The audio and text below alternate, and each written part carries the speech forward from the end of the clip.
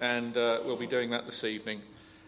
We're looking at Psalm 13 this evening, just if you want to get some headspace around that beforehand. Let's remember the team that have gone out this week to Serbia. They flew out from Luton Airport yesterday, arrived in Belgrade. Yes, you turned on. You're not turned on. That's better. Not working. Thank you, Paul. Sorry. That's the first time that's happened. I've had one of the deacons come and do something while I'm about to preach. There we are. It's the first time for everything, isn't there? There we go. Yeah, remember the team that's gone out to Serbia? Phil, Dave, Abby, Evie and Matt have joined them as well. They arrived in Belgrade. They're staying in the church in Versace, and let's keep them in prayer this week. They have an incredibly busy week, Saturday to Saturday. I think it's going to be even hotter there than here. So let's pray for health and safety and all the rest of it. And I said we need to pray for the other half of their teams that are back here. Let's remember their other halves that are back here serving as well.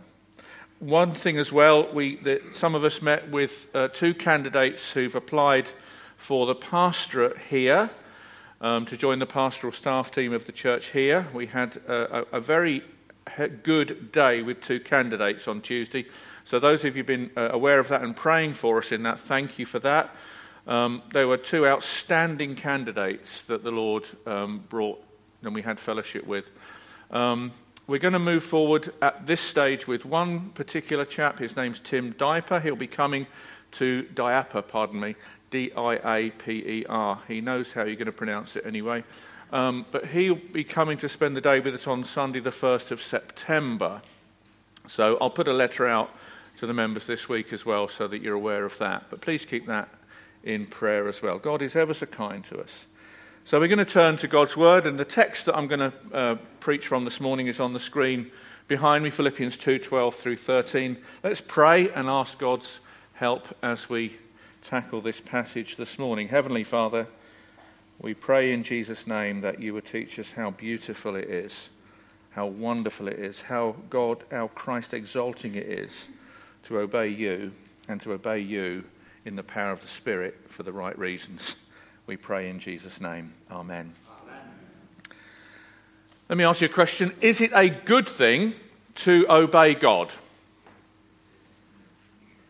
Yeah. I would suggest that you're here because you think it's a good thing to obey God. Let me ask you another question. Is it important to understand why you want to obey God?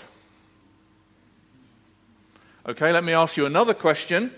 Which is more important, obeying God or understanding why you want to obey God? Oh, that's a hard question, isn't it?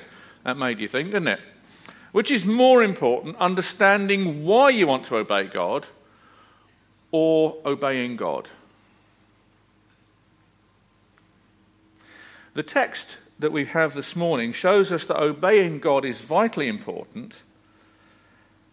And I would want to press that it's even more important than that is understanding why you are trying to obey God. It's literally a matter of life and death. Understanding why. Why do I say that? It is very possible that there could be two people in this church seeking to obey God, to do the right things, but for two totally opposite reasons and two totally opposite motives. It's scarily possible that these two people could be literally sat next to each other in this service this morning, singing God's praises, praying, studying the Bible together, serving in the church, taking communion, which we will do in a moment, around the Lord's table, and wanting to share your faith in the community, and to be motivated by two radically different reasons. Where do we get that from? One person may be striving to obey and please God in order to work for their salvation. The other person may be striving to obey and please God in order to work out their salvation. They are totally 180 opposed motivations. One is working for their salvation, another is working out their salvation, and only one is right. Religion says, I obey God, therefore I am accepted by him. Christianity says, I am accepted by God, therefore I obey him. Jesus says, not everyone who says to me, Lord, Lord, will enter the kingdom of heaven, but only the one who does the will of my Father who is in heaven. Many will say to me on that day, Lord, Lord, did we not prophesy in your name, and in your name drive out demons, and in your name perform many miracles? Then I will tell them plainly, I never knew you. Away from me, you evildoers, you God-obeying evildoers. That's scary. That is terrifying. Obeying God is certainly evidence of something, but why you want to obey God, what motivates your obedience, I believe is what really matters.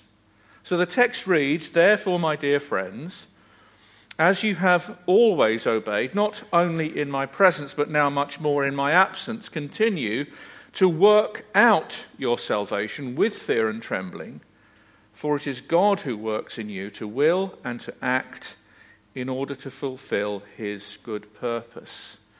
There are three things I want to draw out from this text for us this morning to prepare our hearts to come around the Lord's table. Paul shows his readers what obeying Jesus actually is. It is radical worship. He shows us, secondly, what obeying Jesus actually does to you. It completely transforms you. And he shows us what obeying Jesus flows from. What's the energy, what's the motivation, what's the power that enables Christians to obey Jesus, radically worship him, transform them. It is from God's work. So let's think about the text this morning and think about what obeying Jesus is. It's radical worship. Look at verse 17. I'm not going to do it verse by verse per se. I just want to pick out some highlights for us. Look at verse 17.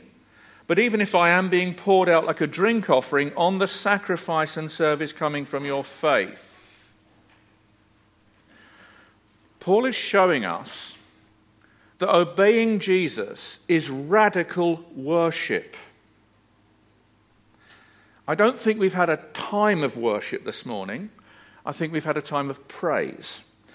I think radical worship is obedience to Christ. It's an all-of-life thing. And it's literally, as Paul says, it's a life poured out. You've got that tagline on the slide behind me, my life for yours, not your life for mine. That's a gospel principle that God writes into our souls. That's what motivated Jesus. My life for yours, not your life for mine. And Paul says, but even if I am being poured out like a drink offering. It's fascinating that this first European church, he uses something that was Old Testament, very Jewish. I'll explain what the drink offering was, but I think he must have explained the whole sacrificial system in the Old Testament as part of his church planting work there anyway as a Bible teacher. The drink offering was an Old Testament offering to God, and the first reference to the drink offering we have is in Genesis 35:14. It occurs after Jacob wrestled all night with this mysterious character that we discover was the Lord. And in that wrestling match, the Lord changed Jacob's name to Israel, because you have wrestled with man and with God and have prevailed. And God touched his hip. The Lord touched his hip and dislocated his hip, and he walked with a limp thereafter. And after that wrestling match with the Lord, Jacob made a sacrifice to the Lord, and he poured out a drink offering. What had happened to Jacob in his life, and that culminated in that wrestling match, that so transformed him? Jacob had become a true worshipper. And he's saying, in the act of pouring out the drink offering on the altar, on the sacrifice, I am pouring out my life for you. My life is poured out.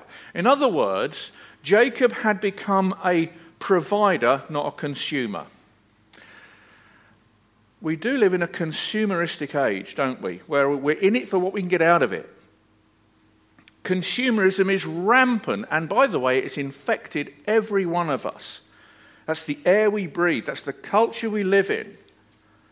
But Christian worship, as Paul shows us here, is like a drink offering poured out, where you become a provider, not a consumer.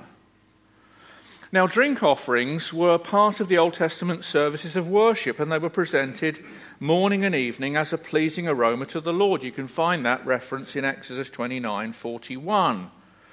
Now, Paul is just using the poured out drink offering as a metaphor describing his own life, which is poured out to the Lord. And I would suggest that is radical worship. That is radical worship. Notice what he says also in the second half of the verse. But even if I'm being poured out like a drink offering on the sacrifice and service coming from your faith. Again, in the Exodus 29 reference, the drink offering shows us that it was actually to be poured out over the sacrificial lamb that was on the altar. So the lamb had been slain. The lamb was now put on the altar to be burnt in the fire, symbolizing God's wrath consuming an innocent victim in the place of the guilty sinner. And the worshipper poured out a drink offering on the lamb that was being consumed in the fire. And the worshipper was so identifying that someone else, something else had taken their place on the altar. They were going to pour out their life in response to that. And Paul, fascinatingly, identifies his poured out life with the Philippians. Because the obedience that the Philippians were giving to Jesus was the sacrifice and service that was coming from their faith. Faith in who? Faith in the Lord Jesus himself, because we learn in chapter 1 and verse 29, for it has been granted to you on behalf of Christ not only to believe in him. That's the gift that God has given every true Christian, the gift to believe on Christ. But also, not just that gift, but to suffer for him. Faith in Jesus, who, as we learn in chapter 2, was in very nature God, humbled himself and became obedient to death, even death on a cross, which John talked to us about last week. We'll be coming around the Lord's table at the end of this service, and this is what Jesus says, particularly in Matthew 26, when he instigates the Lord's Supper. This is my blood of the covenant, which is poured out for many for the forgiveness of sins. So Paul wants to show us here that true Christian obedience is radical worship. It is working out your salvation with fear and trembling. We'll come to that in a moment. And it flows out from the supreme, once-for-all self-sacrifice of Jesus. And it leads to radical worship as our lives, in partnership with other Christians who love the gospel, who love the Lord, we, like Paul, are being poured out like drink offerings on the sacrifice and service of other people's faith. It is radical worship. And the world has not seen the like of it. Which is why obeying Jesus completely changes you.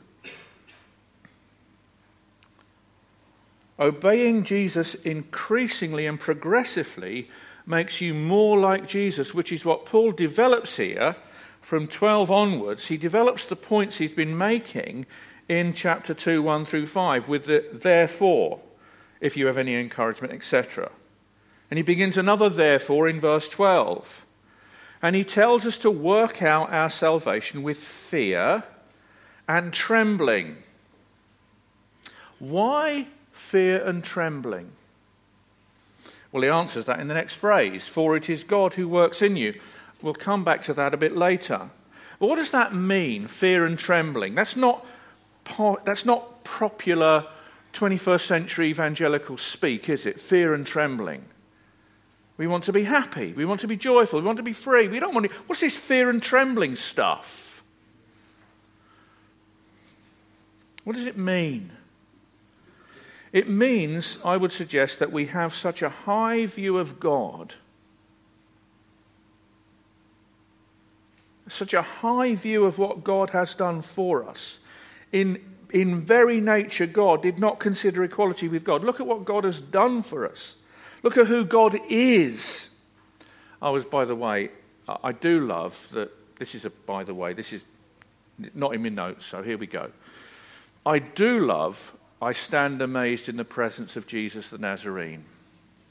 I love that hymn. I think it's a great hymn, great song. Glad we sang it.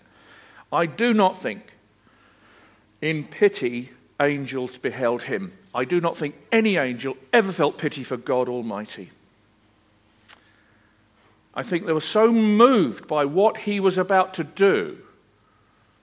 In the agony he experienced in Gethsemane, God sent them to minister to him. They did not feel sorry for him at all, about what he was about to accomplish.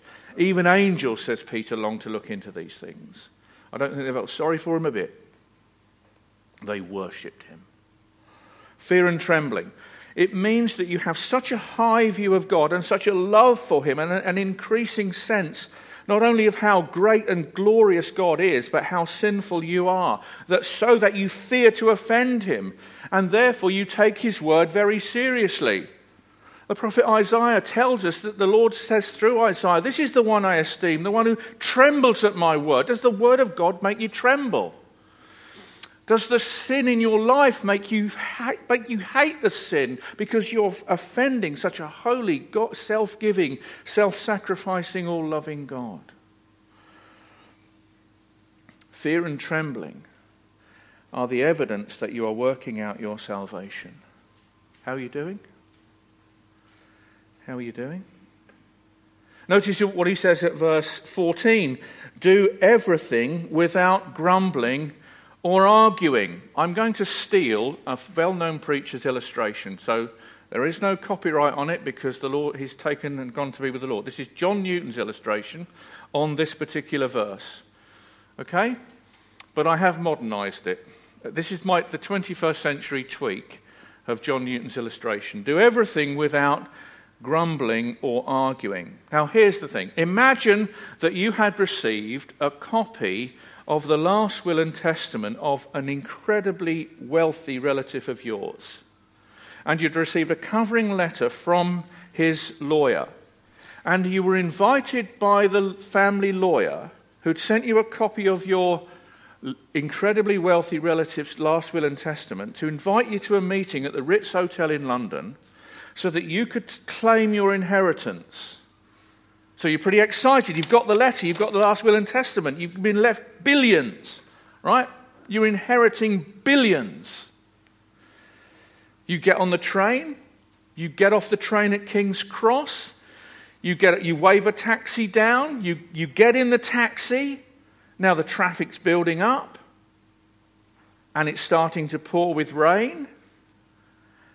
And you're literally three quarters of a mile away from the Ritz Hotel, and the traffic is just gridlocked, and the taxi breaks down. And the taxi driver says, in his best London accent, "Sorry, mate, you're going to have to walk from here. It's only 3/4 of a mile down the road. Be all right." Can you imagine, as you're walking down the road in the pouring rain because the taxi's broken down, would you be grumbling and arguing that it's not fair that you've got to walk the last 3/4 of a mile to claim your inheritance? It's ridiculous, isn't it? You'd walk with joy. You really would. We've got an inheritance that is worth far, far, far more than that. We inherit God. God is our inheritance. Jesus Christ is our inheritance. The infinite, eternal Son of God. The sin of grumbling and arguing, which infected and infested and destroyed the Old Testament believers who came out of Egypt. Not only 2 of them made it to the Promised Land. Why? Because of the repeated grumbling and arguing that beset them. That was their besetting sin. And they all died in the wilderness. They never made it home to the Ritz Hotel. They never got there. Why? The way we kill the sin of grumbling and arguing in our hearts and lives is by focusing on who Jesus is and what it cost him personally to write your name in his last will and testament. Do everything without grumbling or arguing. Verse 18, I am glad and rejoice with all of you. That's another transformation. Fear and trembling is now part of our experience. Grumbling and arguing is being burnt off in the glorious white-hot heat of our adoration of the Lord Jesus Christ and all he's done for us and all he's promised us when we get to glory. No wonder Paul could say, for me to live is Christ and to die is gain, which is I long to be home and which is to be with him, which is far better. He knew what was coming in some way or other. I am glad and rejoice with all of you, so you too should be glad and rejoice with me. So there are those emotions of glad and rejoicing, because grumbling and arguing are burned off in the heat of our gladness and rejoicing. Because, why? Because it is becoming increasingly obvious to our unbelieving family and our unbelieving friends and our unbelieving work colleagues and our unbelieving neighbours that we are actually children of God. Verse 14, do everything without grumbling or arguing so that you may become blameless and pure children of God, without fault in a warped and crooked generation. True Christian worship is radical worship, and it is so radical it changes you from the inside out. You become a whole new person. Your emotional life is transformed. So how are you changing as you radically worship Jesus through your poured out life? So where do we get the power to obey Jesus? Because this is supernatural obedience. This is impossible, humanly speaking. Put it another way, what force is there in the cosmos that is so strong that we will be motivated so deeply that we are empowered to worship Jesus as befits him? Because Paul says obeying Jesus only happens because God works. Because God has done something to you and in you. Verse 1. Therefore, if you have any encouragement from being united with Christ. Let me just stop there. Let me not go any further on the if any. If you have any encouragement from being united with Christ. I was talking to a Christian earlier this week, and they told me that the most growth, they've experienced the most transforming growth in their lives and the most sin-killing ability in their lives and being transformed more and more into Jesus in their lives when they have meditated on and allowed the truth of what it means to be united with Christ into their souls. Not just a phrase in their Bible, but a reality in their souls. We thought about that last Sunday evening when we had 3 guys baptized. What does it mean to be united with Christ? It's a fascinating terminology that Paul uses in the New Testament. It literally means to be conjoined with Christ. It literally means to be conjoined with him, inseparably conjoined with him. You are united in Christ, according to the New Testament, before the creation of the world. Get your brain around that one. What does that mean practically speaking? It means that Jesus' past becomes your past That's what we're celebrating around the Lord's table. The past life of Jesus becomes your life. The sinless perfection of Jesus' obedience becomes yours because you're joined at the hip with him. You're literally, supernaturally, eternally joined with him. His present becomes your present. Where is Jesus now? He's ascended and seated at the right hand of the Majesty on high. So are you, if you're a Christian. Jesus' future becomes your future. When he comes back and every knee sees him and every mouth exalts him, where the whole cosmos is exalting Christ. That's his future. That's yours. Doesn't that encourage you? Whatever you're facing right now, God has done that. God has done something to you. He's united you with his Son forever. Secondly, because God is doing something in you. Verse 13. For it is God who works in you to will and to act in order to fulfill his good purpose. God is working in you to change you. What's he working on? He's working on your will. He's working in you to align your will with his will. That's one of the purposes of prayer. Prayer isn't me beating, the piñata hanging down from the ceiling with my prayer stick or running it round the prayer wheel until the blessings fall down. It's to align me with God's will. God who works in you to will and also to act. God is changing your will, my will, in line with his will. And God is changing the actions that flow out of the changed will to align with his self-giving love in action on the cross. That's what he's doing. He's making our lives more and more map onto the life and death of Jesus. That's what he's doing. He's done something to you. He's doing something in you. What's God's purpose? But he tells, in order to fulfill his good purpose. What is God's purpose for your life? We want to know that, don't we? What is God's purpose for my life? Let me give you a word from the Lord. It is to exalt Christ. You exist to exalt Christ. Verse 9. This is God's good purpose.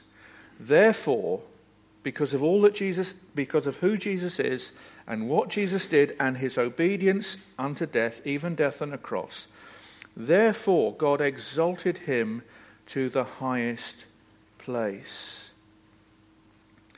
The exaltation of Christ is God's good purpose. You exist to exalt Christ. God is in the business of exalting Christ. Why did God create the entire universe? Why did God create all this something out of nothing? To exalt Christ. God the Father and God the Holy Spirit are in the business of exalting Christ. And Paul got it. He says in chapter 120, I eagerly expect and hope that I will no way be ashamed, but will have sufficient courage, so that now, as always, Christ will be exalted in my body, whether by life or death. That's God's purpose for you. The exaltation of Christ.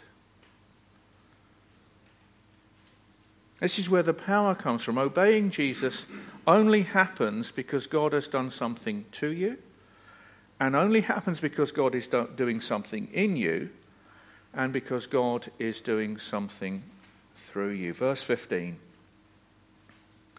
So that you may become blameless and pure, children of God, without fault in a warped and crooked generation. Then you will shine among them like stars in the sky, as you hold firmly to the word of life. That's why Paul talks about,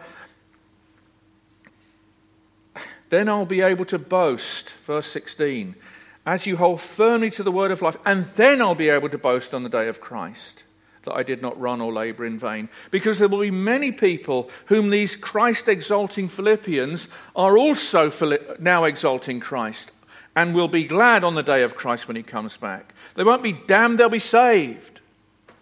Because many, many people, through our poured out lives, our Christ-exalting poured out lives, are brought to bow the knee and confess the name that is above every name. This is the power of Christ, to empower us to keep on keeping on obeying him, so that he is exalted above all.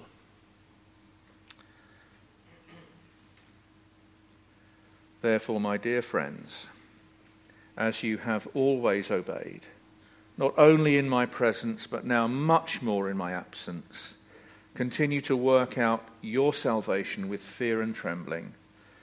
For it is God who works in you to will and to act in order to fulfill his good, Christ-exalting purpose. Let us pray. Father, thank you for showing us the beauty, the wonder, the glory of what it means to obey you. Thank you that obeying you is radical worship. Obeying you transforms us more and more to become publicly seen as, known as, children of the living God, blood-bought, spirit-filled children of the Most High. So that, whether by our lives or by our deaths, Christ is exalted. Make that a reality for everyone in this room, we pray this morning. In Jesus' name, amen. Before we come around the Lord's table, we're going to sing Behold the Lamb. That'll come up on the screen.